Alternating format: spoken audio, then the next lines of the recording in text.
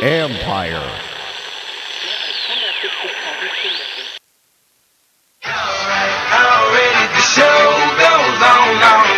You thought you knew, but you have no idea. It's the urban sports scene.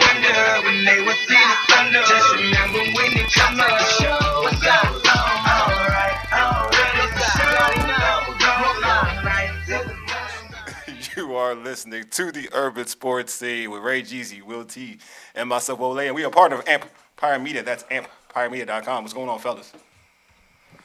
I'm in the building. Will T getting himself together. I'm in the building. Both of us in the building. Man. Everybody in the building. We got a full roster on this podcast. Yes, sir. You know what I'm saying? I'm not gonna say too much. Why not? It's gonna be a shorter show. I know. No pun intended. Will. It's gonna be dope. It is a shorter show. I see what you did there. Did you do that on purpose? Didn't. I guess that's what's up, man. Will T still looking. You found the outline yet? No, I can't connect to my email. I guess I got you, my friend. Should I get into the particulars then? Might as well. Hey, Empire Media. Empire Media hosts multiple DMV sports podcast shows, such as the John Kime Report, hosted by ESPN Washington Commanders insider John Kime, and Jones Football, hosted by USA Today insider Mike Jones. And you can subscribe to Mike Jones. Hey, Will. I want to. Oh, go ahead. Go ahead. No, I want to ask. Did you bet on Game 7? Yeah. You bet on the Heat? Yeah. Dang. You beast. I knew he did. Beast mode. Are you killing? Yes. I thought so. You seem like you've been doing good. You bet on Devin Haney too? Nah. Okay. Hey, subscribe to our Jew probably bet on the Celtics. Jew? I probably did. Subscribe to our podcast on Stitcher, Spotify, iTunes, TuneIn, iHeartRadio, and Google Podcasts. Just search the Urban Sports Scene. And also subscribe to the Urban Sports Scene on YouTube as well.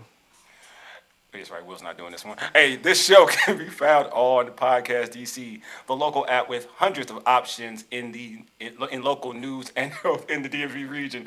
Download the Podcast DC app to hear all of the Amplifier shows as well as other great content. Don't forget to tweet us at Urban Sports Scene. Hit us up on IG at Urban Sports Scene and like our Urban Sports Scene Facebook page. Also, join our Urban Sports Scene Facebook group. Search Urban Sports Scene, sports bloggers, sports podcasters, and sports debates. Will is back in the building. That's what I'm talking about. Hey, Will, let's get into it. What am I doing? Hey, Will. Let's get into our tradition, the pregame. Here's what we have on tap. Hey, we'll debate if it will be a good idea for the Washington Wizards to trade Bradley Beal for Celtics guard Jaylen Brown. Then at 8:20, we'll preview the NBA Finals between the Miami Heat and the Denver Nuggets. Finally, in our segment HBCU Corner, we'll have a pre-taped interview with SIAC Commissioner Dr. Anthony Holloman. What does SIAC stand for, just for the listeners? Southern Intercollegiate Athletic Conference, yes. There you go. All right. You trying to catch me, dude? No, I wasn't trying. Man, what we doing here, man? It's like the I wasn't trying to catch you. I just for the people who don't know. That's what's up, man. That's messed up. You're right, though. Good point. Anyway, Monday night, the Boston Celtics lost Game 7 of the Eastern Conference Finals to the Miami Heat after falling behind 3-0 in the series. Jaylen Brown didn't have the best Game 7. So a lot of people are talking about Jaylen Brown. Turnovers. Yeah, no, right? And a lot of people have been negative about Jaylen Brown. You know, Jaylen Brown is like his next year, his last year on his contract with the Celtics, with Washington Wizards. Always looking to improve, always looking to kind of get a younger talent. Not only that, he can sign the Supermax. Exactly. So he potentially can be the highest paid player in the NBA. I think at like $50 million a year. So this is the question. You know, the Washington Wizards also have a guy who's making a lot of money in Bradley Beal. And, you know, some fans are the biggest fans of Bradley Beal. So would you consider trading Jaylen Brown for Bradley Beal? Ray, I'll start with you. What's interesting is you remember the Wizards-Celtics rivalry, the all-black game. Mm-hmm. You and I covered that game. We were there. You saw Jaylen Brown in the locker room. You said, I believe he's a future star. I did, yes. And lo and behold. You still believe that? Yeah. Mm-hmm. Lo and behold, he became a star. He did. And what's interesting about him is he's similar to Bron in the sense that scouts say, if LeBron is settling for jump shots, that's a win for us because we don't want him going to the rack. True. He's impossible to stop. Jaylen Brown is the same way. When he settles for those long threes and he doesn't attack the basket, he makes the game much easier for the opposing team because he's that talented. I believe in him as well. Here's the issue with the trade for Bradley Beal. It would still leave the Wizards in a tough financial position if you're paying all this money for this guy. There's only a few guys in the league that command that amount of money. And I don't think Jaylen Brown or Bradley Beal is one of them. I just feel like Steph Curry, Jokic, those guys who are franchise cornerstones, those are guys you pay like that. I thought John Morant was becoming that dude before he got the Gilbert Arenas syndrome. So I'm thinking that Jaylen Brown, if he was cheaper, I would definitely make the trade because he has the it factor and he has a dog in him. Yeah. Up until Game 7, even last year, people were saying he has more of a dog in him than Tatum. He outplayed Tatum to me in last year's final. And he's tough. He plays through injuries, doesn't talk about it. Athletic is all get out, defends, and he's fearless. On the road, doesn't faze him. Consistent. You can knock him for a bad Game 7, but at the same time, it's an entire team that needed to step up. And it's a coach that was young. It was so many factors that came into play for that game, not just the fact that Jaylen Brown didn't play his best basketball against a complete team. So would I make the trade, though? No, only because, again, it's too expensive. But otherwise, I would be in favor of it. I'm okay with Brad getting traded and just starting over. Will? Along the same lines as Ray, much like Ray, I don't believe that there are probably a handful of guys that deserve that. I'm not going to say deserve because I can't say if a player deserves it or not. But if I'm in the GM chair, I'm not paying that amount of money to. I'm only paying that amount of money to certain players, right? They're probably like 4, 5 at most. 1, 2. For as great as Jaylen Brown is, he's developed into an all-star, a very strong perimeter defender. Yeah. If you're going to pay a guy that amount of money, I believe that guy should be a true difference maker with the ball in his hand. And we've seen over the years, Jaylen Brown has struggled to be a playmaker, to make the other players around him better. Because if you're paying a guy that amount of money, you want them to make his team better. And at this point, I think Jaylen Brown's a dynamic athlete, a dynamic ball player. But to center the hopes of this failing franchise, be it the Washington Wizards, on him at this point, no, I don't agree with it. I'll go a different route. Cause I agree with everything everybody's saying. And I do agree that it's certain, and we're looking at the premise of who's really a supermax type of player. There's only like a handful of individuals, right? So the guys you mentioned, I totally agree. But if I'm going to look at the premise of how GMs are working in today's in basketball today, in terms of a swap between the two, I wouldn't have an issue with the Wizards trading Jaylen Brown for Bradley Beal. And the only reason for why I'm saying that is Jaylen Brown's only 26 years old, and he's shown us already within the last 4 years to get better every year. You know what I'm saying? Last year, he was averaging 23 points per game. This year, he's averaging 26. And you mentioned you're averaging 26 points per game, and you strap. How many players do we get in the NBA that can do both? Like, real talk, they can average 26 and strap. There aren't that many. You know what I mean? Like, so he's arguably one of the better, in today's basketball, one of the better two-way players in basketball. You can make the argument he's probably the best two-way player in basketball. See, that if you try to make that argument, that's where I disagree, because simply for this fact, when we think of elite two-way players, we think of guys who offensively can create shots for themselves and others. Yeah. Jaylen Brown has struggled in some instances to create off of the dribble for himself and others, unless it's a pick-and-roll situation. That's today's basketball. A lot of these individuals do that. I'm saying, like, in today's basketball, look, like the best two-way basketball player that we've seen is Kawhi. Yeah. It's Kawhi. Easily. That's easy. That's easy money. But other than that, and PG when healthy, right? When healthy, PG's that dude as a two-way player. Who else? Clay is a good one when he's healthy. But he's not. Kawhi, to Will's point, he's not creating a shot though. He's not creating. I'm saying we're using his argument. You're right though. I think Clay is one of the best two-way too. When he's real Clay. Clay's not. The injury is that. So somebody who creates for themselves. Other than that, that's rare. Create for themselves and others. Which is a rarity. That's what I'm saying. Which is a rarity. Other than those two I just mentioned. Would you want to say Jimmy? Yes, I But would say I would say Jimmy. that's playoff Jimmy, not regular season Jimmy. Well, so here's the thing, I'll though. put Jimmy up there in that. No, he would be. discussion. No, he would. He Yeah. would be in that discussion. But I don't think Jimmy and So let me ask you in terms this: of- Do you And, think it's? Bron Do you too. think it's? Bron not It's now.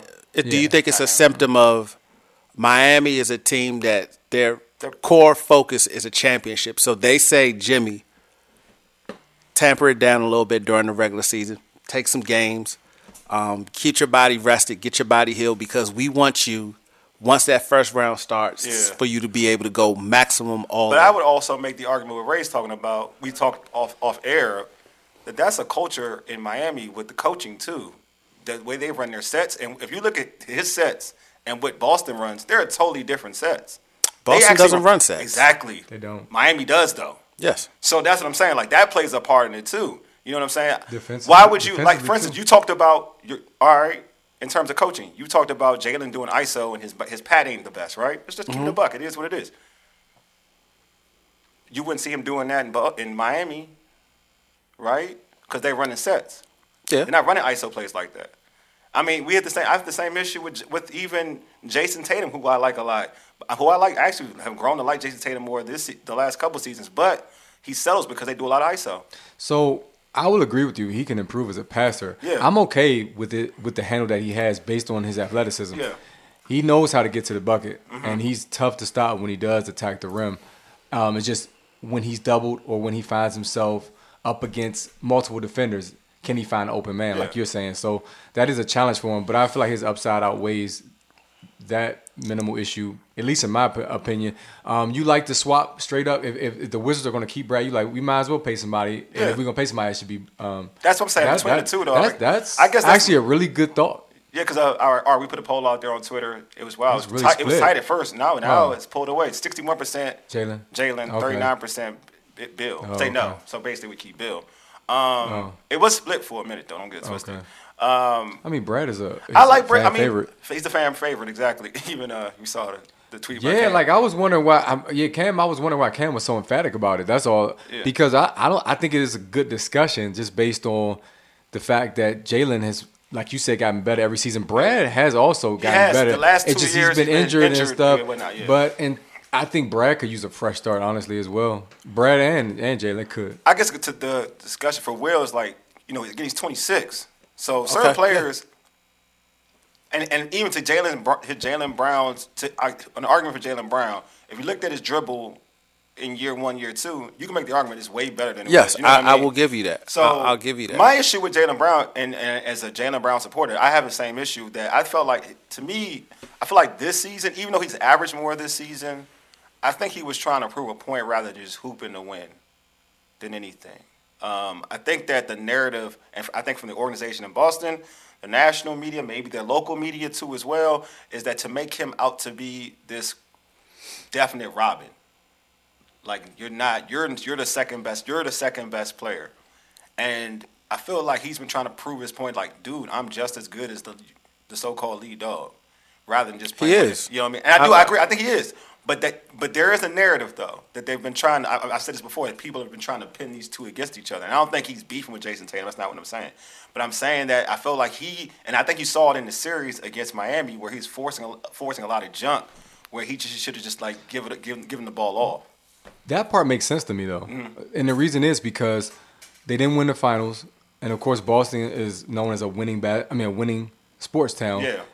Fans were upset. Yeah. Criticism was fierce.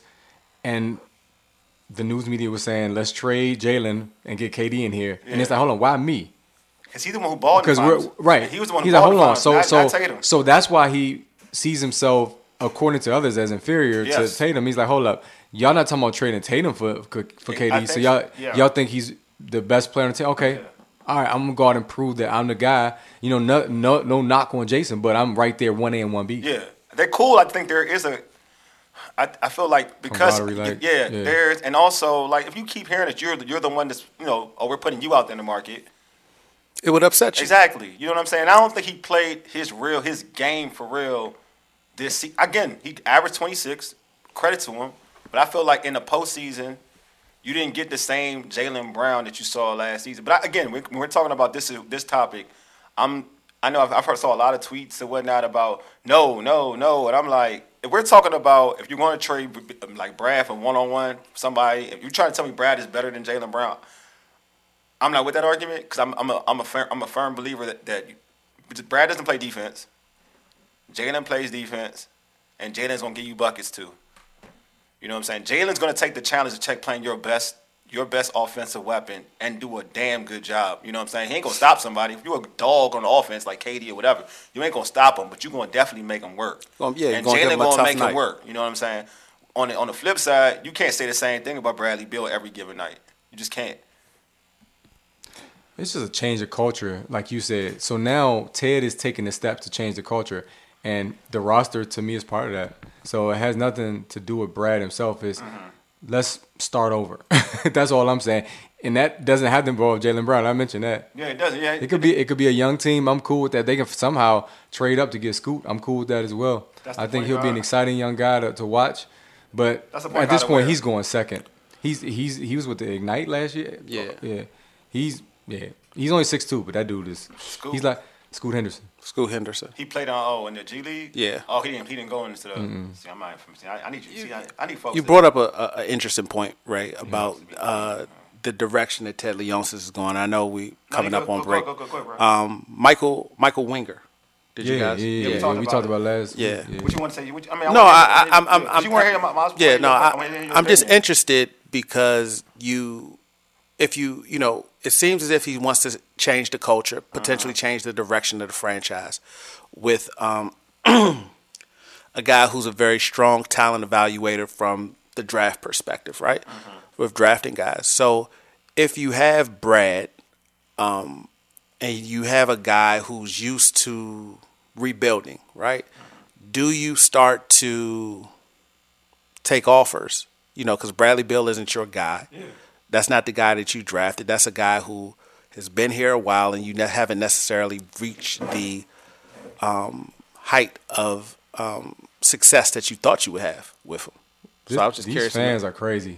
Because, no, I'm serious because you just made me think about it. When we kind of broached this subject before, people were saying as long as Maxi's included in the deal, we'll allow Brad to get traded to Philly. That's cool. Or we'll be okay with that as long as Maxi's included.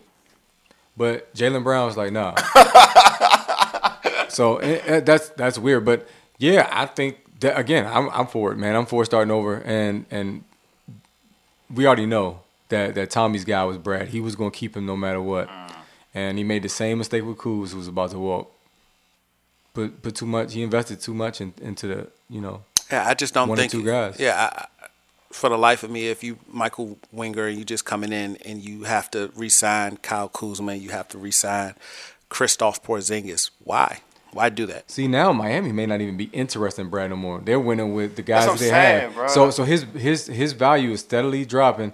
Joel, you want to keep him happy, you may have to send him to Philly. That might be the best situation. Golden State may be interested because it sounds like they're getting ready to go in a different direction. There's now rumors floating around that Kirk could be replacing Popovich when he's done in San Antonio. So you better strike while the iron's hot, so to speak. Like I said, the best place for Bradley Beal to go is to New York, to the Knicks. You said, do the Knicks want him, though? I think Brunson and him don't go together, if you ask me. But, I mean, that would be a great trade, though, the one you proposed weeks ago. I've mentioned it several times. My man Tony Snell RJ Barrett said, "No, how does he make the Wizards better? He can barely dribble." He's talking about Jaylen Brown. Yeah. See, I think I'm not going to say he can barely dribble because I think that his pack got better over the years. I'm gonna lie. Yeah, it ain't the best, but he can create space to get his jump shot off. And like I said, he's athletic enough to where, regardless, he's gonna get to where he wants to go on the floor. Will, you was gonna say My bad, something? Will. No, you good. Go ahead. No. Go ahead, Ray. No, I'm good. I'm gonna read this one by Gerard Guido. Said they both played like superstars, but played like no stars. See, that's not fair. That's not fair, especially on a Jaylen Brown. He's on Facebook, our Facebook group. It's frustration from people. Because, from Boston fans. Listen, you're emotional. You thought that your team was down 0-3, came back 3-0. You had Game 7 at home in the Boston Garden, and you thought that you would come back and win this game, win the series, and make history. You're totally right. People mad at Paul Pierce for being there. For real? Yeah, they was like, don't let Paul Pierce come to any more Game 7s. And he didn't even do anything. He's just chunky now, that's all. That's hilarious to me. Hey, man, we can go to the next segment because we already over time. So we might as well right. go right into it. You want to read it, Ray, or you want me to Oh, read it? absolutely. All I got cool. you. The NBA Finals between the Denver Nuggets and Miami Heat start tomorrow at 8:30. Who do you have winning game one or winning the entire thing? The entire series. Go right into it. Wow, and why? I'm glad I'm not starting with this. Go ahead, Will. Okay. To win the entire You series. start nowhere, just do game one, then we just say no. Okay. That's a good point. That's a good point. Game one. Yeah. Game one. That's I a good think. point, bro. Game one. I think That's it's going to take some some. time With Miami just winning Monday, and then having to fly out to Denver, I think it's gonna. They haven't had a chance to adjust to the altitude and play at the speed that Denver wants to play at. Even though what we've seen during the first game of Denver's playoff series, each playoff series that Denver's been in, it hasn't been. I don't believe that it's been close. Game one. Game one with the Lakers was close. It wasn't close. It was close because of the comeback, but it wasn't. They were blowing them out for a minute, then they came back. One thing that people may underestimate is the level of fitness that Miami has their players in. If anyone who knows about that Heat culture thing, it's real, and their guys are extremely disciplined with their fitness. But I still think Denver wins. But Game one. Denver wins game one. Okay. But if you were to bet, I would take Miami plus the 8.5. I would take that 8.5 up to 10 and go from there. We need to have like a gambling segment for Will T, bro. Real talk. I think that's a good idea. Hey, you want to go or you want me to go? You can go ahead. All right. So I have game one. I got Denver. I think that the challenge of I feel like Miami is, in terms of, we're going to use the Denver altitude or whatnot, and what Miami has done the last some odd weeks, and this the struggle, even the last series, right, to go all the way to 7 and follow that up and having to go to Denver. That's a lot. Even with the Heat culture, like everybody being in shape, and how Pat Riley and Eric Spoelstra is kind of, cultivate that environment and like the conditioning with that team. So I want, like, to me, and also just the way Denver plays basketball too, like they run, and they run sets, which the teams that Miami has played, they haven't had to defend sets like this, right? If you look at Boston, a bunch of ISO situations. You go to Milwaukee, even the Knicks, a lot of ISO with Randall and Brunson, a lot of ISO. So this is probably the most movement they're going to see offensively. They have to defend. The most movement on defense they're going to have to defend against. So I feel like this situation is predicated for somebody like Michael Porter Jr. do well. Obviously, Murray, because he's a knockdown shooter, and Djokovic is Jokic. Sorry, it's Jokic. Thank you, Ray. Jokic is a facilitator too. So I just feel like this is going to be a tough one, especially with all the work this team had to do just to get to the NBA Finals. Interesting narratives being put out there. First of all, you had the bubble. But any team can do it. Miami can do it, though. No, I'm just saying you had the bubble altercation between Kyle Lowry and Aaron Gordon, where Kyle Lowry told him to come to his room. I forgot about that. And they apparently they were staying close to each other, but nothing happened. But still, you got that. You also got the Jokic push on Markieff Morris, where Jimmy Butler's ready to fight the whole team afterwards. So that already creates a chip. I like Miami swag. I like the fact that Jimmy Butler offered Coco Gauff tickets to the finals back in freaking April. Like, that was dope. Like, he said, we're going to the finals. They barely made the play-in, and this man told her, he said, look, if you can't make the playoffs because you playing in the French Open and all these other tournaments, I got you. Like, don't even trip. And she's like, bet. So he said it back then. Then they booked a flight from Boston to Denver. They never booked a flight back home. They're like, we ain't going back home. We about to go get this dub, and then we going to the finals. That confidence is amazing. Now, so you're giving the Heat, this has been an ongoing discussion all day, you're giving the Heat the edge in terms of coaching and front office, right? I think Malone's a good coach too, though. I mean, this is probably the best coach they see. I'm talking about Spoelstra versus Malone. It's Spoelstra. Okay, but this is not like, it's not by a wide margin like the other coaches. That's fine. But Spoelstra's got the edge, right? Yeah, you agree with that? Yes. Okay. So now we look at the rosters. Denver has the best player in the league, arguably, right now, right? Yeah. Miami, they have a star in Jimmy Butler. Yeah. So do you feel like him and Jokic cancel each other out? No. Jokic is ahead, right? Yes, Okay. Jokic is ahead. So right now we're about even between stars and coach because you got Miami with the coach and you got Denver with the star. Yeah. Now we look at the rest. Is Jamal Murray a star? Yes. Yes. Okay. So does Miami have anybody? Is Bam now into that conversation as a second star? Not in the playoffs. Not the way Bam he's playoffs. performed in the No. playoffs. Okay, cool. So now we got advantage Denver. Caleb Martin versus Porter Jr. Aaron Michael Porter Gordon. Jr. Aaron Gordon, Michael. They're that deep. That's what I'm saying. Like, but you go ahead. No, Michael Porter Jr. or Aaron Gordon I would take Michael Porter Jr. over I would take Caleb Martin. Caleb Martin. Okay. So see, that's what I'm saying. It's not as like a big of a gap in talent, and to me, That's still, but you need to go Aaron Gordon. Then you gotta keep going. You don't okay. stop. No, we can keep going if you want. Aaron Gordon to match whoever. Max Strus or something. Yeah, I'm serious. Max Like, Strus, yeah. Aaron Gordon. Then you got to go Aaron Gordon. Then you Yeah. go KCP. Yeah, then I like KCP. KCP who's versus Gabe Vincent. that's a wash. Okay, In- see, in I'm the okay, postseason- and I'm in the okay, postseason. and I'm okay No, with I'm that. saying in the postseason. Even though and KCP plays deep, That's what I'm man. saying. He's a good two-way player, by the way. He's been balling. Maybe He don't balled, create, he balled but in the Western Conference Finals. He He did. balled. He played That's what I'm well. saying. Like, and even well, I'm not Mike, a fan. I mean, we haven't mentioned Michael Porter Jr. That's what I'm saying. Well, I did. we earlier. did I kind did. of, but That's what I'm saying. It's just like the talent.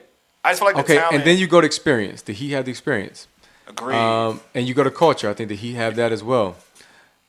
Home court advantage. Did he have that as well? I feel like it's Denver but has Denver- lost- Denver Denver- hasn't lost a single game in the postseason Denver. at home. They have the home court advantage. that doesn't matter to Miami in my eyes. But you say, you're talking about between these two But you teams. say, you said home court advantage. Has Miami lost a home game in the playoffs? Most definitely. Denver hasn't. So I'm saying that's what I'm saying. That's just I'm saying we're just doing it that way in terms of who has home court advantage. I'm saying just being like in terms of just this. In terms of record? Yes, one team hasn't lost a postseason game at home. One team has. That's an excellent argument. I'm just saying, if I'm going into Denver, I'm not tripping. I'm just not. I mean, unless you're talking about altitude. Yeah, but that's always been a there problem. was a That's joke on always TV been a earlier. Who's problem, going to be there? though. Russell Wilson and that's Tierra? always been but that's always been an And Peyton issue. Manning. But that's always been an issue. I know. That's what I'm saying. But that's always been an issue in that area, right? Utah the same way, Denver. That's always an issue, though. That is an advantage. Okay, well, that's what I'm saying. 'Cause NBA We're- players would say that. I'm just breaking down this whole matchup. That's all I'm No, saying. no, I'm with you. I'm with you. Now, we can have a difference of opinion. Yeah. You took Caleb Martin. You took Aaron Gordon. Yeah, facts, Fine. I'm facts. taking a Miami home court advantage. No, facts. You taking whatever Denver. I don't know how you do that, but you've been to Miami. So anyway, You said we talk about on court. I mean, you're right though. They haven't lost a game at home. That's a great reason why you should. I'm just saying if you look at both teams and you factor in everything, not just talent, coaching, all that stuff, culture. The Heat are right there with Denver. One is an 8 seed, which is dope, and one is a 1 seed. Yeah, I it's think dope, it's yeah. amazing. Yeah. So it's going to be old school at times though, because they both play excellent defense. And Miami plays excellent defense.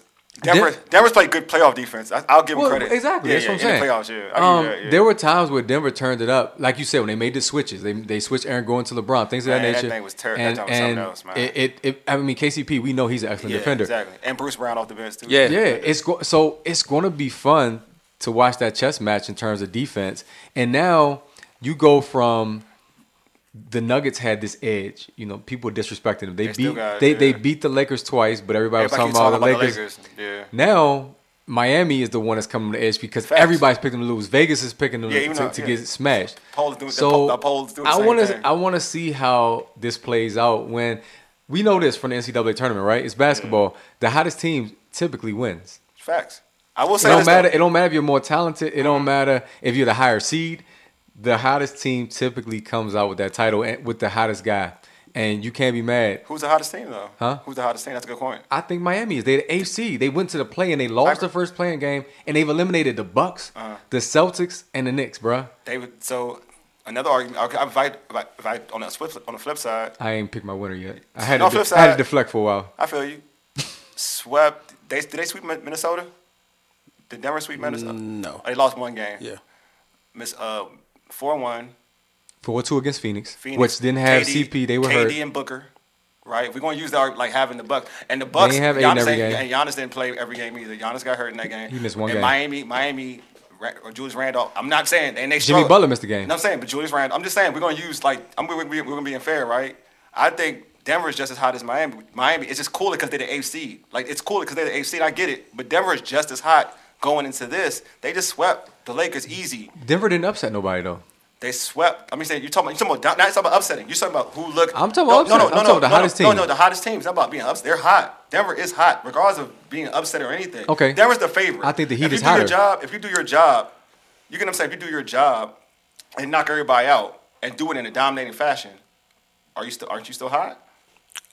That's fair. Yeah. That they are a hot team, but they've been off for what 9 days? I get that. 9 days. So are they still hot? So is there a difference between doing what you're supposed to do as a top seed versus sometimes a lower seed being hot and knocking off people they weren't supposed to? Sometimes the argument. See, that's the. All right. For instance, we'll use this in a LeBron state of mind, right? Let's do it this way. LeBron was deemed the chosen one, right? And the pressure was to produce. Even with all that clout, to still have a magnificent career, right? A lot of people falter in that, right? They don't do it, right? It is what it is. We don't. So same thing with Denver. There's pressure on being the overall 1 seed. There's pressure on getting by. Forget the first round. Doesn't matter. Forget the first round. You're going against KD, Booker. You handle that. You're going against LeBron. Everybody talking about the Lakers. You sweep them. There's pressure with that. Just because you're the number 1 team, there's still pressure with being the number 1 team. We look at Milwaukee. Prime example, Milwaukee. Overall 1 seed. There's pressure. They fall to Miami. You could say they're a hot team, but they did fall to There are degrees of pressure, I will admit. Yeah. Again, same thing.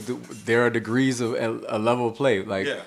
I just feel like Miami's the hottest team in the playoffs, and that's why they're supposed to be. But would you say there's pressure? Does Miami have pressure? But they're playing with house money. No, I would say Miami isn't under any pressure. They're playing with house money, right? Well, no. There is pressure, but you know what I mean, though, right? There's a little bit. There's no expectation. There's no expectation. No. There's no expectation amongst the public, but there's within that building. There's plenty of pressure and expectation. Yes, to win a championship. But you know what I'm saying, though. To win a championship. Yeah. Okay. But you get what I'm saying, though. There's more. From the public, you're right. So in terms of public eye, which does kind of penetrate a little bit, right? Not everybody, for certain people, certain people. Because I can't, typically, me and Ray talk about, if you're the 16th seed, right? You're going against the 1 seed, right? Who usually has the pressure? 16-1. The number 1. Right? 16 goes in free, right? We make this discussion. We have this discussion all the time prior to. You know what I'm talking about, though. No, because in today's basketball, maybe 16 seeds going, no one ain't going to win. I'm saying for the most part. Ray, you know what I'm talking about, bro. In general. All right, in general. When you're the lower seed, or in general. Yeah, because I think no. 1 to 16 ain't a good example. No. So, no. I'll say this. I'll say this. I'll give you this as an example, Ray. You are the number 1 seed. You playing 16, right? Let's say let's dream for a minute and say Georgetown is back on top. Yeah. Number 1 of number. Out of all 68 teams, right? I gotta go. All right, they are playing the team that played on Tuesday night, the lowest seed team. That team is you gotta say Davidson. Davidson. Say Davidson. All right. Because what's the name said this? Wait, go say Davidson. Okay, Davidson, right? So Georgetown doesn't get off to the fastest start, right? Let's say it's a tight game the first 10 minutes of the first half. You don't think that Georgetown feels extra pressure? So you comparing Georgetown to Miami right now? He said just being the favorite. Just being the favorite. Oh, so Denver has more pressure? Denver definitely should have more pressure than Miami. That's what I was saying anyway. No, I agree. No. I'm saying to get their pressure. I'm saying that to achieve. No, my argument. This wasn't the part of that argument. The part was to achieve where they were doing. They gone through. Pressure. They had pressure. They had pressure. Okay, that's respect. What I'm saying. Okay, so I'm gonna ask you this, and now I promise you I'll make my pick because I already know. Miami went into Boston in Game 7 Tough. when they blew a 3-0 lead. I agree. That's Name pressure. one game That's pressure. that Denver had that amount of pressure on them. None. They haven't. None. I agree with that. So with that being said, I'm taking Miami in 6. Okay. That's fine. Yeah. Now, Denver's the easy pick. Yeah. But Miami's the hottest team. Again, it's the Kemba Walker theory, man. He took a Connecticut team to the championship. They were clearly not the best team, but he was the hottest player. Yeah, that's right. Yeah. It was, man. I think Jimmy Butler right now is the hottest player. Nobody saw this coming. And I mean, Jokic is the best player in the league right now. Joker had a game where he just gave. He's averaging a triple-double in the playoffs, bro. Like he's a freaking beast. He had 20 boards in the Lakers in the first. But I just half. feel like again, I know. I just feel like at times the Heat they just have that it factor that comes from their culture that says we can beat anybody. I would argue to say that Caleb Martin may be the hottest player coming into the thing. If you look at it, That's cool with me. I thought he was MVP. I would make the argument. I thought he was the most. Yeah, If you want to say if you want to keep the buck, too. I know Jimmy got him. Like Jimmy gives him confidence, but I would make the argument that Caleb Martin is like the hottest dude going into it. True. The Celtics weren't keying in on him But as they were Jimmy, though. I mean, here's Jimmy the- was going up against Robert Williams. No, I and all agree. that, so- I totally agree. But here's the thing, and I don't know if Eric Spoelstra is going to do this. I'm trying. But if I'm gonna see who's gonna Kevin Love is healthy, He should play. you would want to start I Kevin agree. Love I was and have thinking him the same match thing. up against Against Joker. Joker. Because you want Bam to be able to ball. rotate off ball and double when needed. You don't want Bam to start out against him and get into early foul trouble. Yeah, I am very interested. To And then see- hold on, and Go then for that, if my and, bad. and if that's the scenario, and Caleb Martin has to come off the bench, will Caleb Martin continue to produce at that level? because he's a different role. Yeah. I am really interested to see what he does, what Spoelstra does, like defensively, and even offensively. Because I think that if you put Love in the game, you play him. Cause I do think you should play Love in this series. Because now if you have Jokic on Love, you space it out. Yep. And because Love is a good 3-point shooter, so now you have him Well, you have him on the perimeter.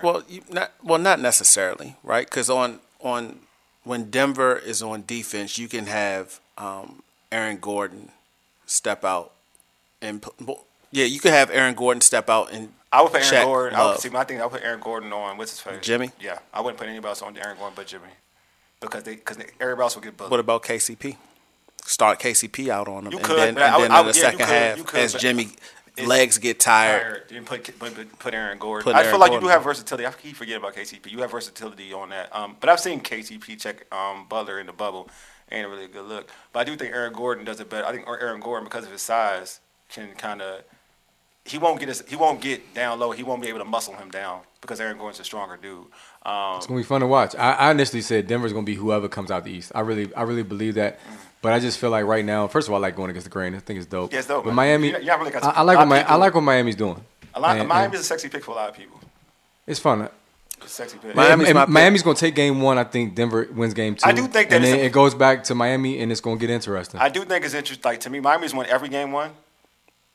I think they won every game one in this postseason. Except for the play-in tournament. But you know what I mean? Yeah. You know, no, I know, I'm just joking. The real one. Not, I know. I don't play. I don't count. I don't. Hey, that's how they got in. They should have been in it regardless, right? They were AFC regardless, right? They were a real AFC yeah, initially. they were a top 8 team. Yeah, so I don't It's care. all good. I don't care. I hate That that. Playing game. that's over with now. But good stuff, fellas. And this just goes to show you, man, that the importance of having those playing games, right? Because now it's validated now. Miami was in the playoffs already. But They were already in. They just had to play some dumbass. They were 7th seed for real. They were the 7th seed for real. They just lost the game to be a freaking 8 seed. makes it a little bit more I entertaining. mean, you know This what? is It's kind of amazing. good they lost that game because It's it is good. the Hawks get the Celtics Yeah, that exactly. first round. yeah. But they beat the Bucks. Yeah, without hurt Giannis though. I hurt Giannis. Hey, they had players out too. Tyler Hero been out.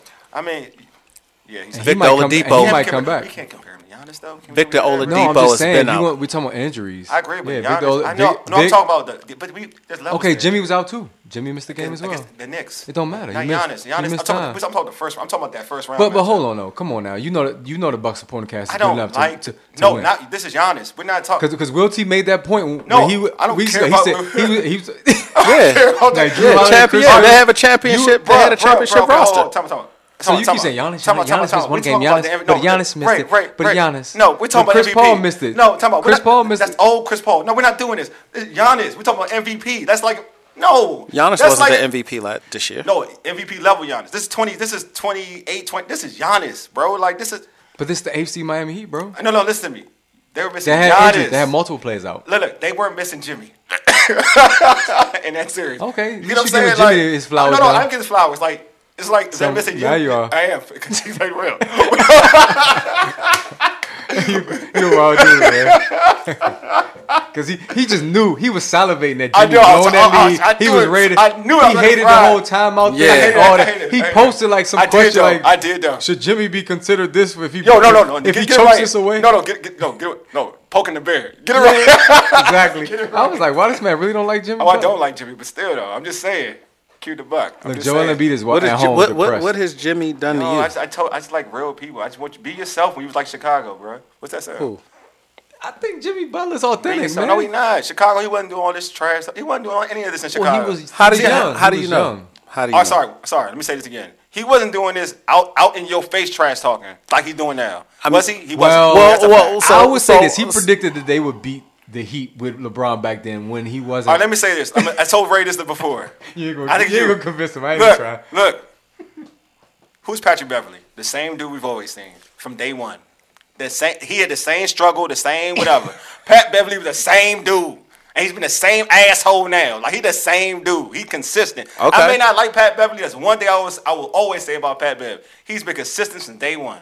He been the same What's dude wrong since if day you one. develop a dog? No, he ain't developed. No. Russell Westbrook was a quiet guy BU. at first. Man, Russ always had passion. He had passion. Passion. Be you. Just be you. Russ was chill at first. No, very you. chill. No, Watch No. his rookie year. I'll say that. No, I'll say this. I'll say this. All day. That's No. what that was retaliation. Yeah, that's retaliation. I hope it So didn't Jimmy inverse. Butler never starts it. He look. never starts it. Yeah, I look, man. But then, be but you. That's all I'm he saying. is being him. Be you. He's the same dude. From He's- all he's- accounts, he's led his franchise. From to all bounce accounts, strikes. he is the same Man, guy look. who works I'm hard. gonna tell you, me and my dad, when me and my dad used to argue on what we used to do. We agreed to disagree. I can't do no Nigerian voice. No. Here's the thing, though, is when, you're not taking your personal feelings out of it. That's the thing. I'm not being like, real. I can take my personal feelings out today. The reason why, this is the reason why I don't. This is my reason with Jimmy. You asked me the reason why I don't mess with bang with Jimmy. Just because of this. This is the reason. I'm giving you my reason, right? And Jimmy wasn't. I didn't have an issue with Jimmy in Chicago. I didn't. But when I saw a change of attitude, I was like, I don't bump with you. All right, last thing I'm gonna say is this: people learn over time. For example, you and others criticize Jimmy for how he carried it in Minnesota. Now look at Cat saying, y'all think it's funny when Anthony Edwards is eating Popeyes and stuff. Now he's getting frustrated with younger players, right? Yep. This is what Jimmy was frustrated And with. Wiggins. Remember Kyrie? Wiggins is a champion. Remember Kyrie? He's a champion. Kyrie was giving LeBron a hard time, and then after the fact, said, you know what? Now with Tatum and these wild dudes, these young boys, I see where you was coming from. You was trying to make me better. My bad. So Jimmy has evolved, I think. Yep. That's fair. As we all do. We all evolve. We all evolve. That's real talk. We all evolve. Evolution, baby. You know what I'm saying? I'm trying to find this poll. Here we go. All right, so in terms of the prediction of the finals on Twitter, Oh, yeah, Denver. Clean sweep. 83% has Denver. Yeah, respect. 17% has the Heat. But I will say this: it'll be interesting to see if they. I feel like with the Heat, Pressure. I do think Game 1's a must win for the Heat, though. It's pressure. I think it's a must win for the Heat.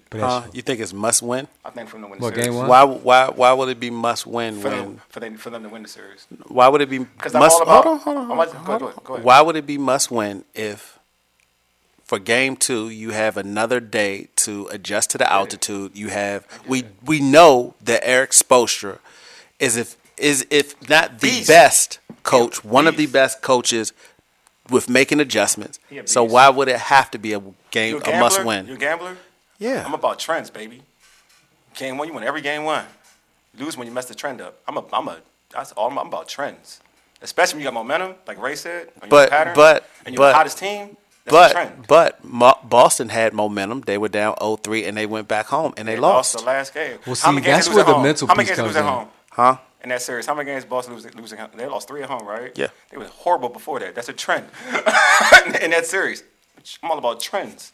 Okay. That's all I'm saying. Trends. If like you show me a trend in the postseason, I'm with you. Like I'll run with it. Well, I mean, I think one thing is But you're right though. Spoken. one thing's been proven: this Miami team is a trend buster. They don't. That's right. They haven't bust that trend about winning game 1. That's what I'm saying. They haven't bust that trend yet, buddy. That's all I'm saying. Every series they won game 1. They win. That's all I got. It's gonna be a fun series. It's no sweat off my back. I Yep. wish it was the Wiz. To and- list, so hey, that's my squad. to all our listeners, Wole will be at a certain spot tomorrow. Jasper's. I'll be at Jasper's tomorrow. He'll be at Jasper's. If you say, let's get into our tradition, the pregame to Wole, he will buy you drinks. Oh, now this tomorrow. motherfucker lying like shit. So, listeners, if you know what Wole looks like, and you come up to him tomorrow and say, "Let's get into our traditional pregame. One drink." We've had some heated discussions, and Wole will get you one out. drink. You telling me you're gonna buy some drinks? And people be like, "Hey, that's some money." Man, it's not about spending money. Hey, I'm Nigerian. As part of our HBCU Corner segment, we'll play our interview with SIAC Commissioner Dr. Anthony Holloman after the break. You're listening to the Urban Sports Scene. For ages. You dig? Deuces. On Empire Media, that's empiremedia.com. Got young one, chopping that thing, baby. Swiss beats, full surface. Come on.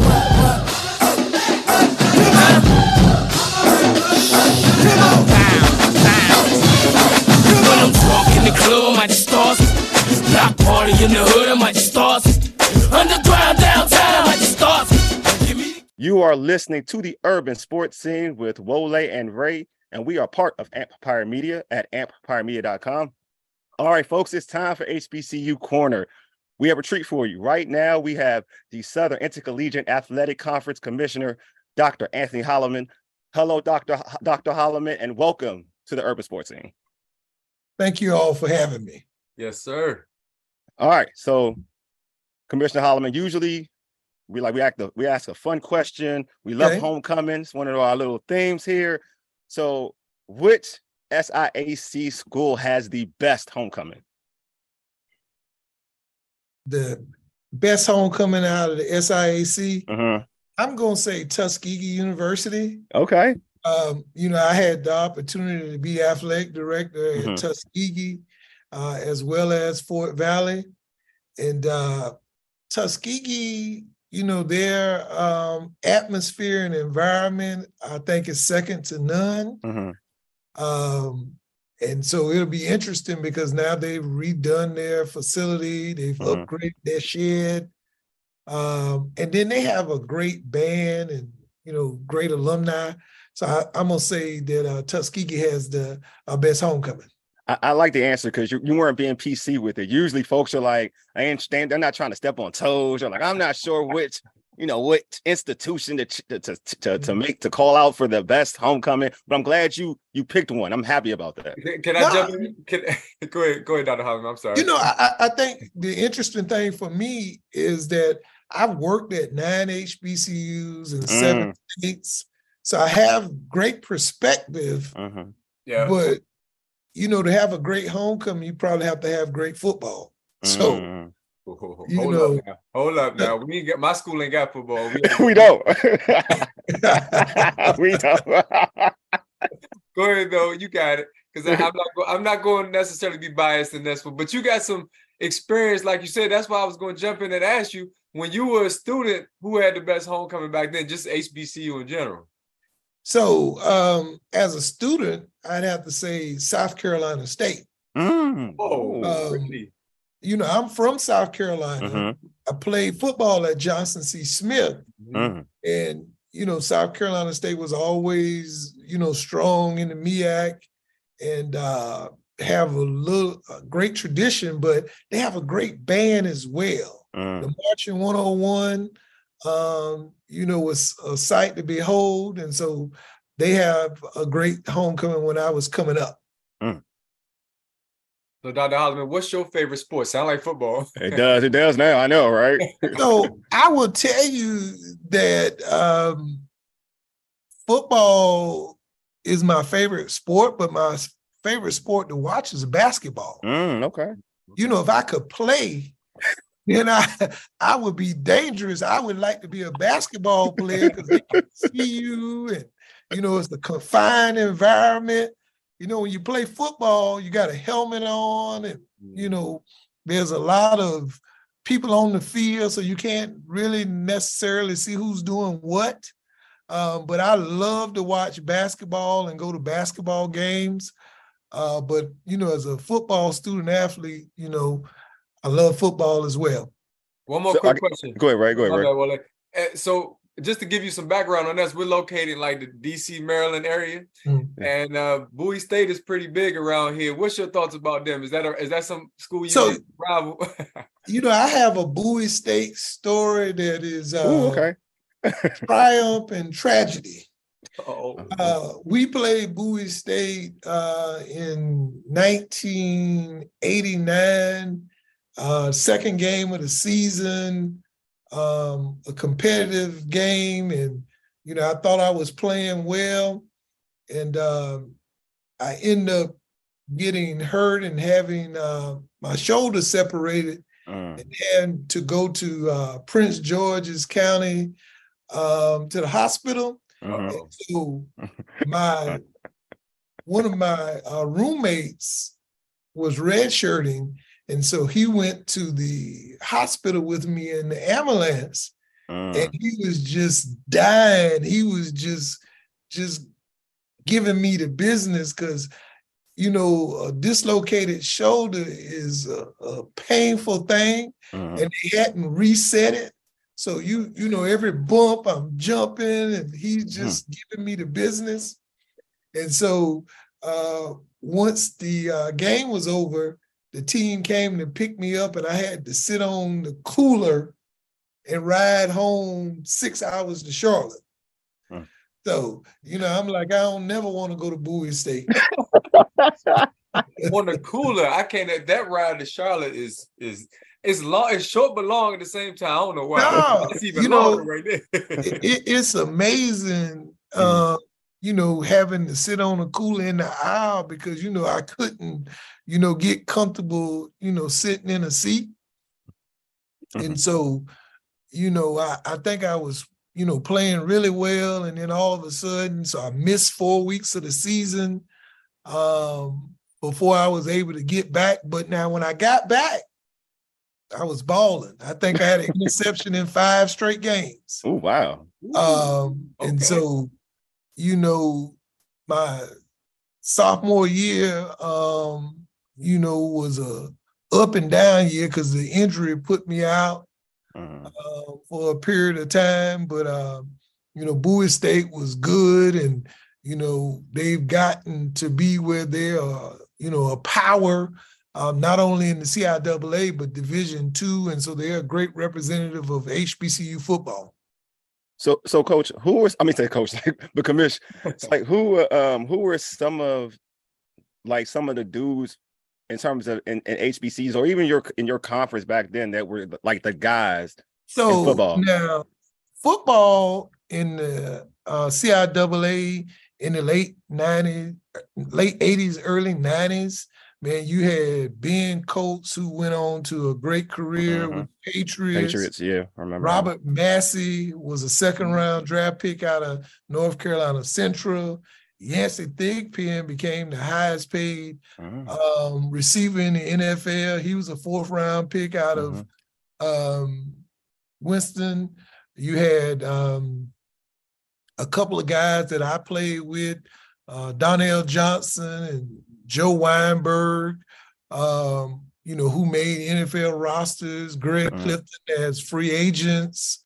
So you had great football being played in our league at that time. And so it was amazing to kind of be a part of what was going on. You had Terrence Warren, Johnny Barnes from Hampton, who were ballers. Quarterback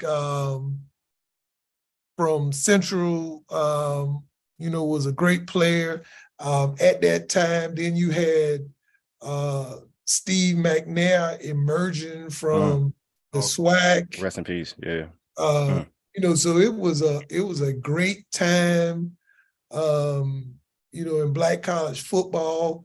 I think the difference now was that the options that young people have, because you didn't have the proliferation of the mid-major programs taking student athletes from HBCUs. So if you weren't at a Power 5 type school, you were in the HBCU realm. And so now you have, the Georgia Southerns, the Appalachian States, who are not Power 5, but they still, have significant resource advantages to some of our schools. And so, they get the kids that are that next level of athlete. No, that makes sense. I mean, Robert Massey, he played for the Detroit Lions, right? Am I correct about saying that? So New Orleans drafted him. Okay. And I think Massey played for a couple of teams. Okay. So, like, we played those guys my freshman year. My freshman year, I ended up making a CIAA rookie team and Black College Freshman All-American. Oh, that's dope. And so I'm getting down to the last game, and I'm a punt returner, and I'm like, no matter how they kick it, I'm not fair catching it. So we play in Central, and it's a real competitive game, great crowd. And so it's blowing rain. And so I make the bad decision of not calling fair catch. And so Massey's coming, on my left, and I see him out the corner of my eye, but I'm a shake him. I shook, and the ball shook the other way. And so, of course, I'm trying to find the ball. And so, I fumble in their territory, and they go on to score, and they beat us 33-24. Oh. And so I'm walking off the field, and my coach, rest in peace, Horace Small, was like, it's contagious. Don't stand near him. So he makes me stand on the sideline by myself. Ooh. And all the other players walk down, and, of course, you're embarrassed. But it ended up being like, a really great freshman year, except for the one play that, I just misjudged that I was actually having a guy bearing down on me that was actually an NFL player. He was a step faster than maybe somebody else. The collision. But, those were the kinds of experiences that we had. And so I'm leaving another guy that, of course, ended up being a Pro Football Hall of Famer. We played Shannon Sharp in Savannah State freshman year as well.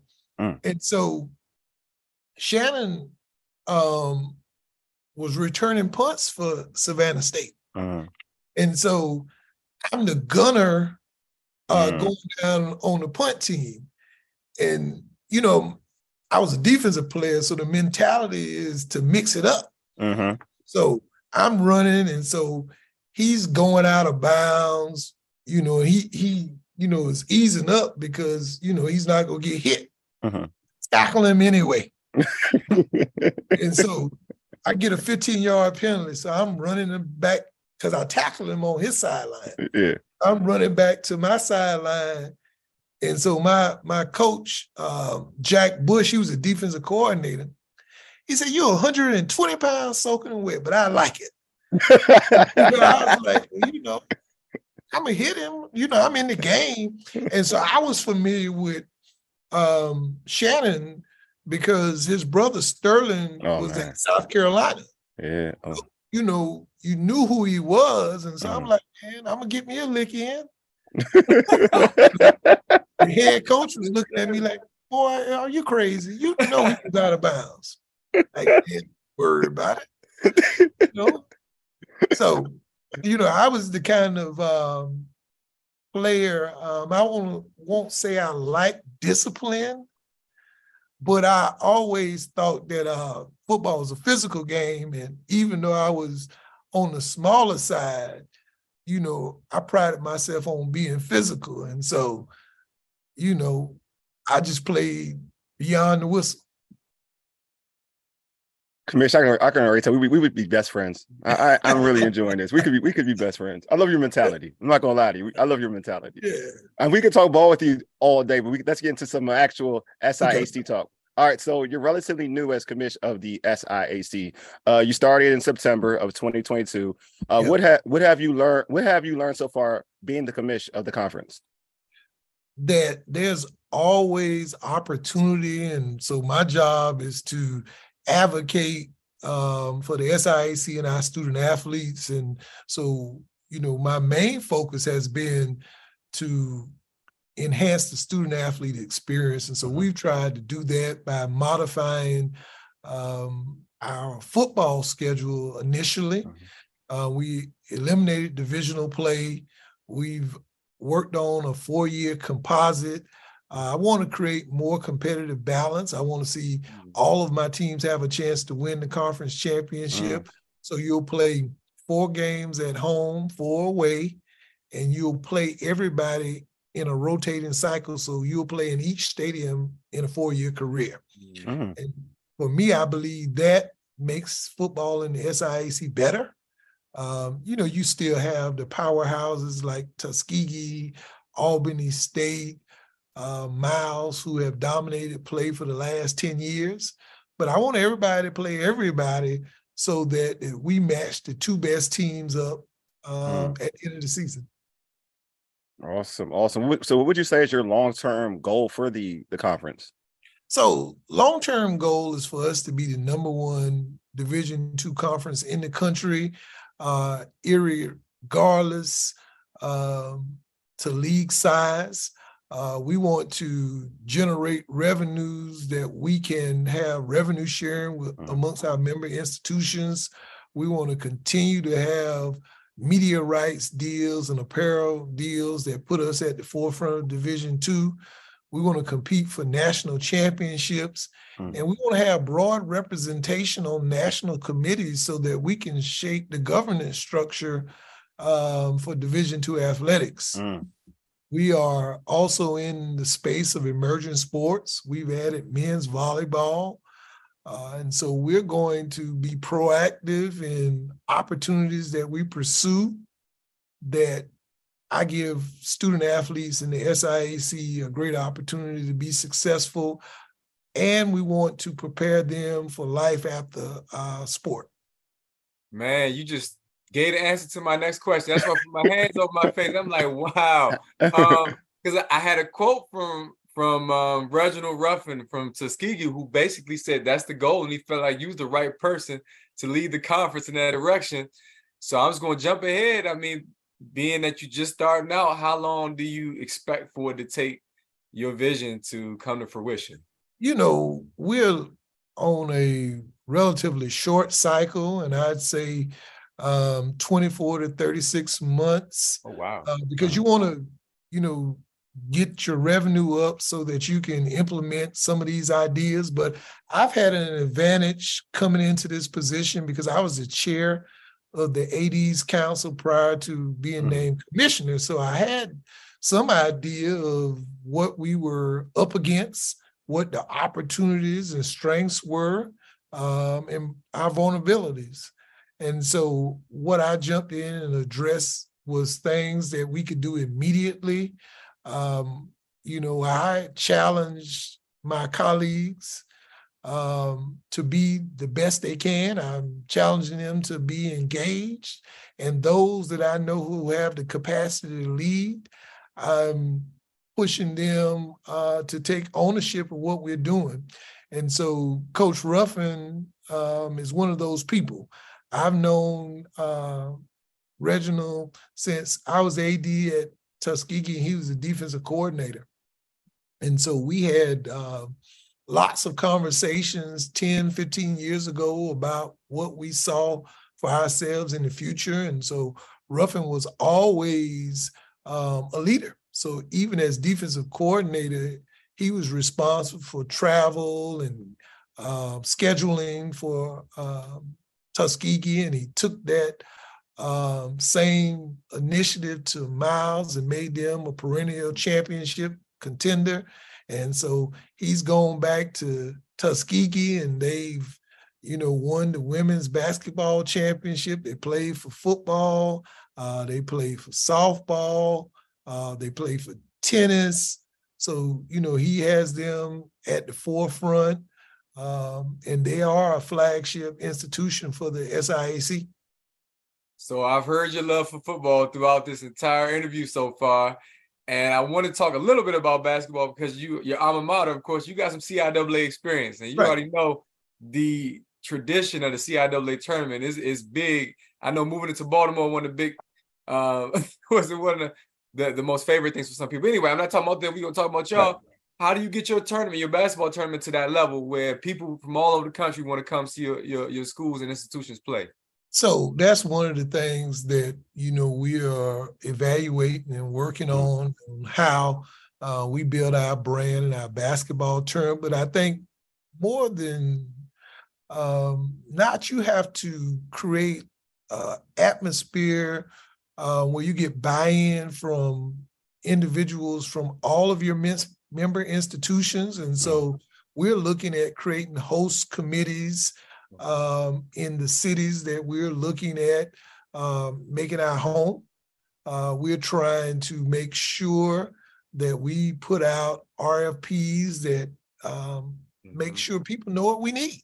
When you come to a city, we want investment in the city. We want them to work with us with the convention and tourism bureaus, the sports councils, so that we can make it easy for people to come by capping the price for hotels, making sure they make all of their city facilities available so that we can have career fairs, job fairs for our graduates, and entertainment that is attractive to people. And so I think the basketball piece will take care of itself, but I think you have to have the ancillary events that are attractive, that are thoughtful. I think you have to make it inviting, where people come to town, they are comfortable with how their money is going to be spent and how it's going to be reinvested into our leagues and our communities. So Commish, what would you say would be the biggest obstacle for you to achieve your mission or your vision? I think the biggest obstacle is you have the stability or lack of stability of your institutions. Mm-hmm. We are at a critical inflection point where our institutions and HBCUs are very popular, but then you also have to look at the decrease in student enrollment for all colleges. And so you have to have strong, stable institutions that can invest the dollars that it takes to create competitive programs. Mm-hmm. And so if you're not funding your programs, then the product is not going to be where we want it to be at. And so that could be one impediment to what we're trying to do. But, my goal is to help by generating resources that can be shared to our member institutions. And so that's my job. I came to the SIAC having served as vice president for advancement at Fort Valley State, South Carolina State, Jackson State, and Wiley and Stillman. Mm. So I have a background in resource development. And so I'm trying to bring a business acumen to all that we do. And then I'm highly motivated to see us be the best. Mm. The beauty of it is working with Jackie McWilliams, Charles McClellan, and Sonia Stills. Mm. We have a great partnership where we are trying to advance the collective vision of the four power, but at the same time, we are also advocating for our member institutions. And so my job is to put the value proposition of the SIAC institutions at the forefront. Love it. See, Commish, it's like I gave you my script or something because you just answered my other question. Right. He's answered my other question, but I guess I could tailor it a different way then. You mentioned working with the other HBCU commissioners. Like Ray and I, we always believe that, if everybody worked together, I think the goal could be achieved much faster. Like I think Ray and I, we totally agree with that thought process. But in terms of, say, I'll use basketball as an example, you see it, in the Power Five, they have these conferences where it's like the Big Ten tournament or Big Ten Big East tournament or like some type of thing. Yeah. Like, can you envision, yourself working with some of these these other HBCU commissioners to develop something like that? So, we are having ongoing discussions. I was on with Commissioner Mac Williams at 10:30 this morning. We are laying out the blueprint for CIAA and SIAC partnerships in multiple sports, because one of the things that we understand that we strengthen each other by creating a competitive balance. So as opposed to playing some of the other Division II conferences, we play each other, then we are ensured to have strength of schedule, and those kinds of metrics that the regional ranking committees, subscribe to. And then we have the value of traditional rivalries, where we have fan bases that will support us, because the SIAC has led Division II in football attendance 16 consecutive years. So we know that, Jackie, CIAA has strength in basketball, we have strength in football. And so we want to leverage that, because I think they are sponsors and media rights partners that are interested in those contests. So we're going to try to make deals that make sense, working with each other, because I'm rooting for them as long as I'm not playing them. When we play them, again, we're rooting for success, and I'm hoping that my institutions come out on top. But I see that as something that is long overdue, and the beauty of it, we're trying to replicate the success they're having with the SWAC MEAC Challenge, the Celebration Bowl. We had the Pioneer Bowl, but we're looking at bringing it back in, maybe, a different format. But those discussions are ongoing. I think one of the things that is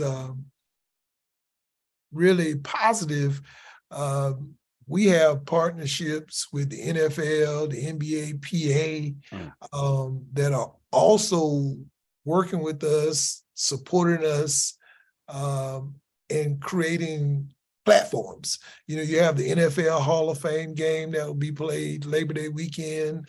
Morehouse will be playing Virginia Union. And so, that's a iteration. And so now if we can find commonality where multiple SIAC and CIAA schools will play basketball, I think that will happen soon. I think. Oh, did we lose him? Yeah, it looks like we lost him. We gotta get him back. So I can jump back on. It's all good. This happens, people. No, it's cool. It's I can the always beauty edit of this technology. I know. The show goes on. My man. It does. Hey, man. So he's been amazing so far. He's gonna come back. He's gonna come back. I know he is. Look out for him. Look out for him. But yeah, that was amazing. I'm gonna cut. We can cut. I mean, it's not a problem. I can cut. Okay. I'll just do a jump cut or something. I'll say we lost him. Let me see. Yeah, hold on. I can cut this. Don't worry about it. I ain't worried about it.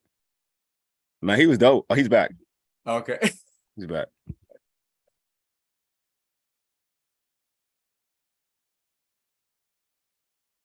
Gotta get that internet fixed. It was awesome. I'm back. Yeah, I got you. Let's see. Let's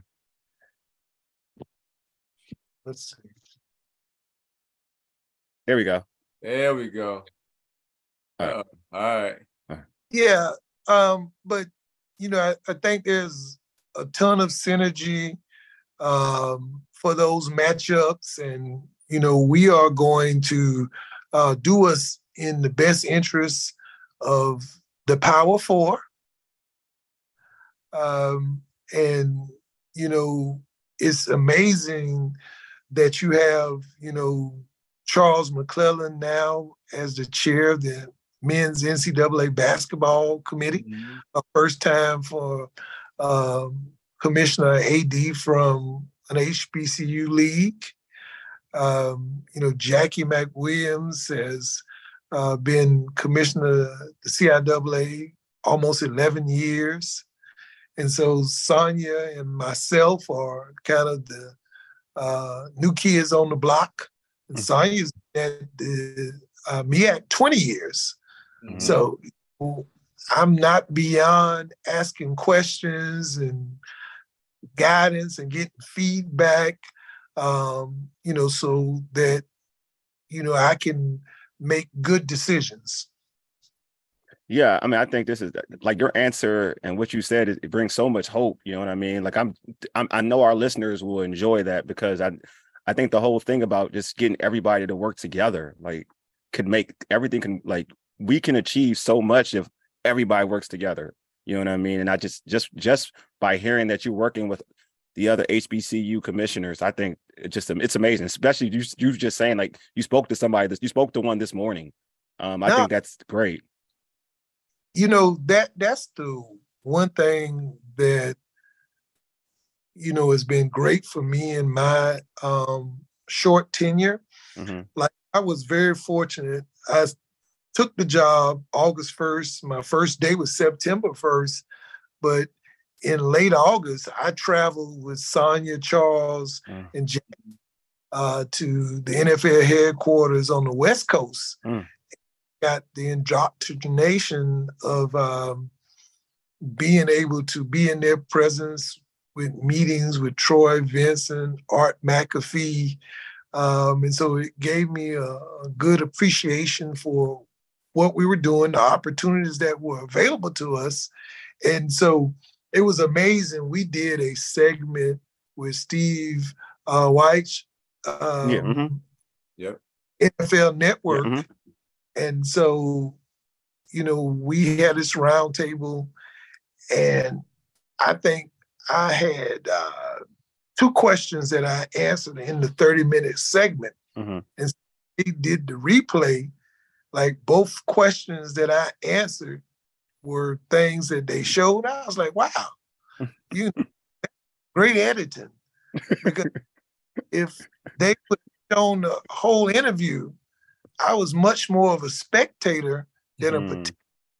But it was just me trying to understand, exactly what we were doing and the lay of the land. And so, over these last 9-10 months, I've gotten a good grasp on, what the landscape is and the NCAA, how our institutions are impacted positively, and what I can do to be effective in my role. Well, Commish, in terms of, obviously there's but so many, commissioner seats in all of, college sports. How to you, what does it mean to you to be a HBCU commissioner? What does that mean to you? So, being a graduate of Johnson C. Smith, my kids are graduates of Tuskegee, Jackson State, Alabama, A&M, and Stillman College. We are committed to the success of our institutions.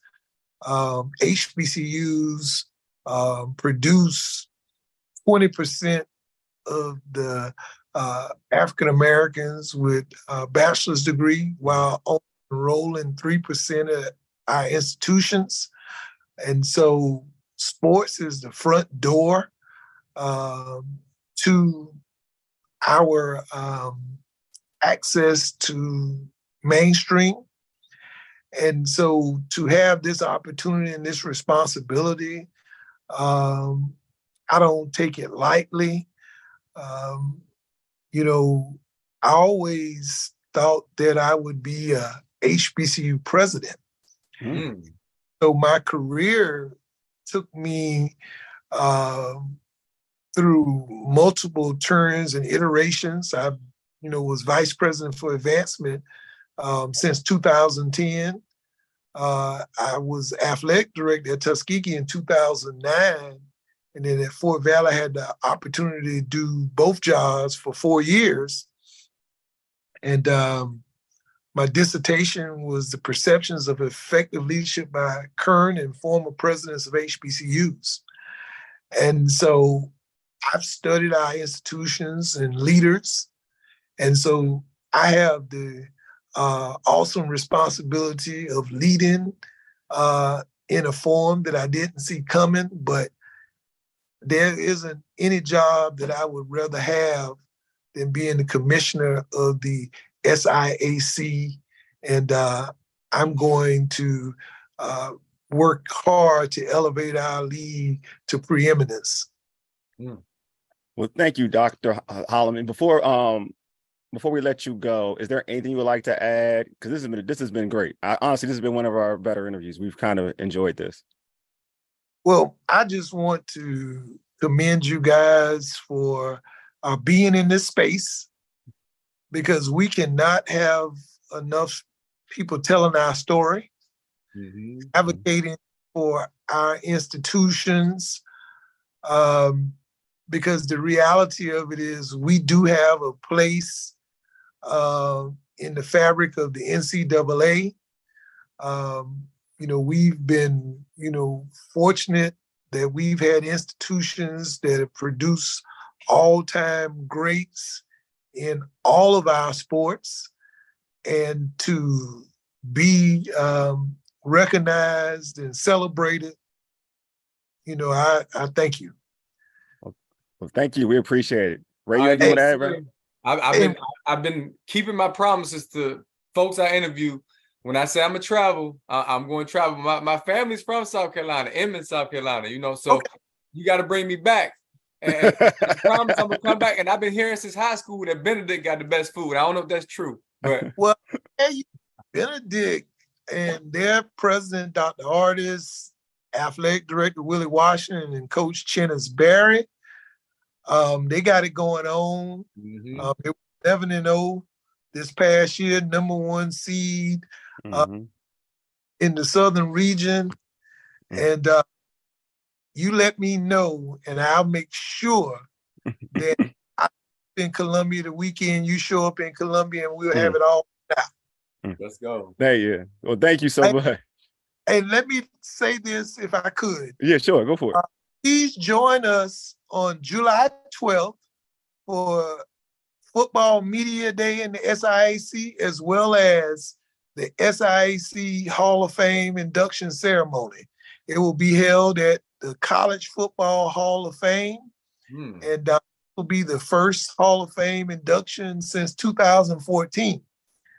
So that was one of the things that I committed to do when I took this position, that we're going to celebrate those SIAC legends, and we're going to do it on an annual basis.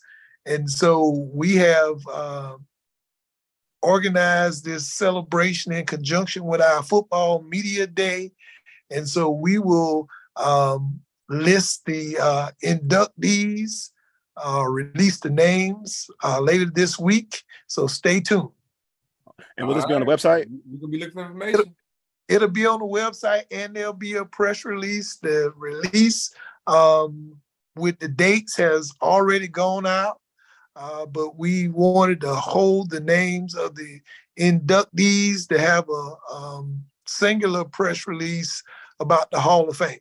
All right, folks, you look out for it. Look out. Well, let's do it, man. We gotta get back on the road. You already know, man. Another road trip. It sounds like it. It sounds like it. Sounds like it. Open invitation. Look forward to seeing you guys in person. So just let me know. Oh, we definitely will. Sure. Definitely. Sounds like a plan, right? Definitely sounds like a plan. Appreciate you. Thank you so much. Thanks for being on HBCU Corner. We definitely appreciate it.